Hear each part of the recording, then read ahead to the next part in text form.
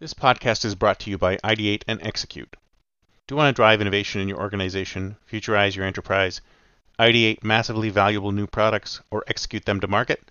Then contact us today at ideateandexecute.com and get started. Why listen to the past when you can listen to the future?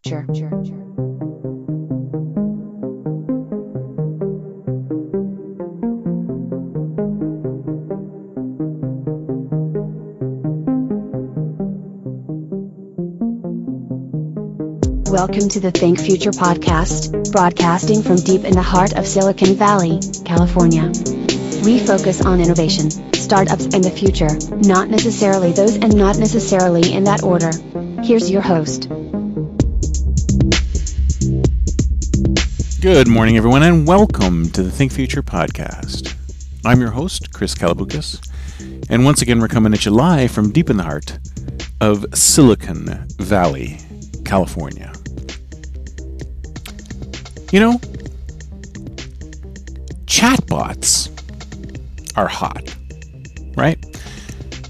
There's a lot of talk and a lot of discussion about chatbots, and a lot of people think that, you know what, maybe they're not such a big deal after all.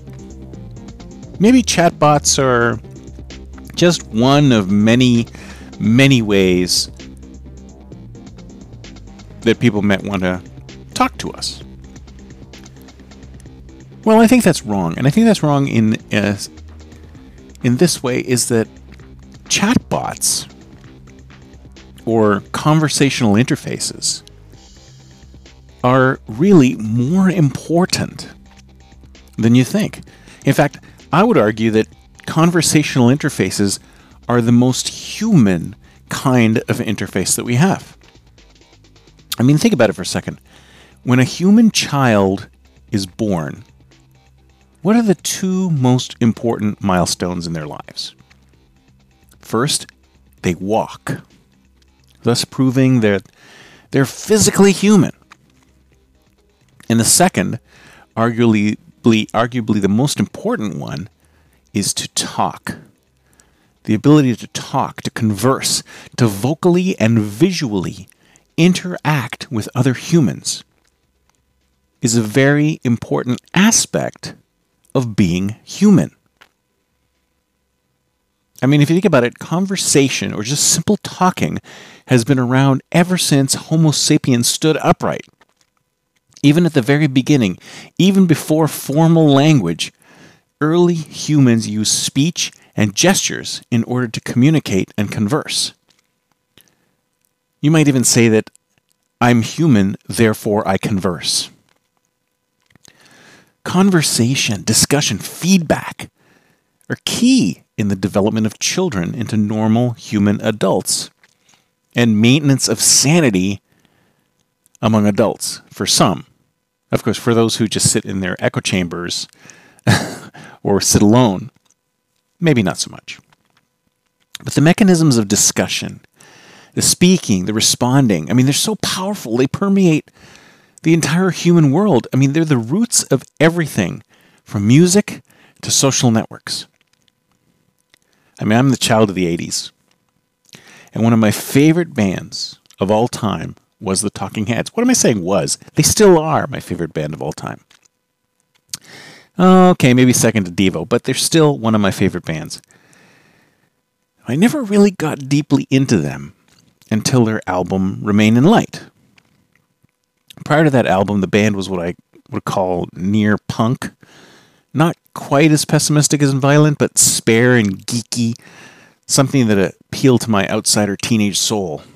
To my ears, they were good, but not great. That is, until they decided to completely convert, or some might say subvert, the band's sound by heavily layering in African beats, musicians, and instruments in the tradition of African musicians like Fela Kuti. It went from a spare foursome of vocals, lead and bass guitar and drums to rich, multi-layered tapestry of sound. I must have listened to that album so often that I'm sure I went through a number of turntable needles. I had to know more about this amazing sound. So to get more info, I read this book. I read a book that The group was inspired to research and integrate African rhythms into the music after a reading book called African Rhythms and African Sensibility.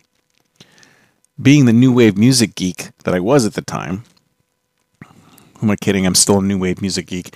I bought the book and read it myself. I learned a number of interesting things about music which I'd never known before. Key insight being that most African music and most music in general, in reality, is a conversation, call and response. It can be heard in almost all music if your ears are attuned to it.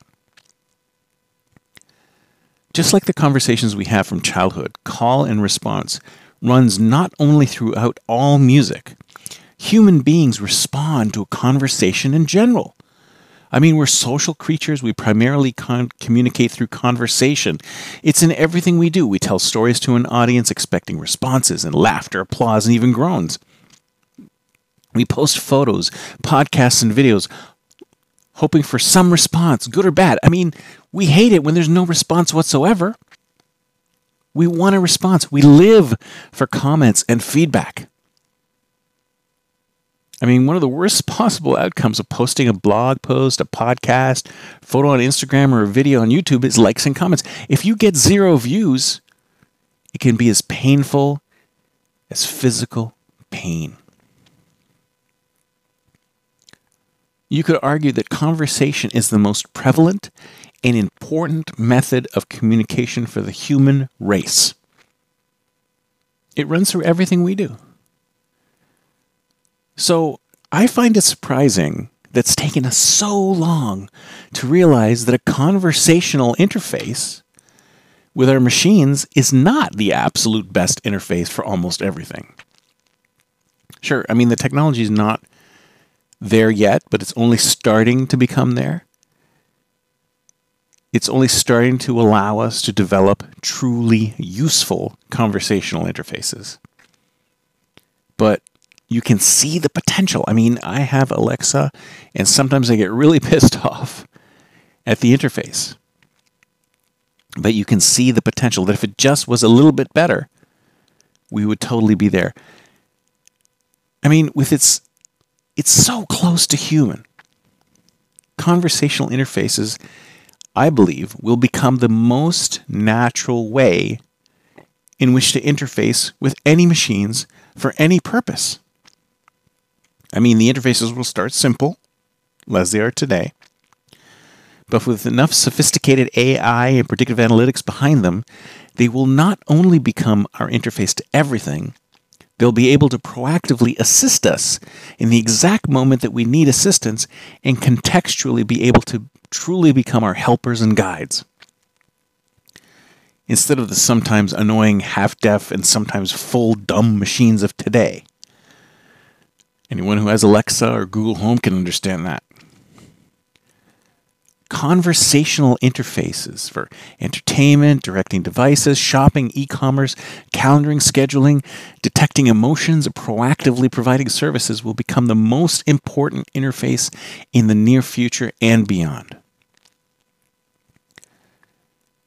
The interface of the future is conversational and therefore human. That's it for me for today. See you next time, and until then, don't forget to think future.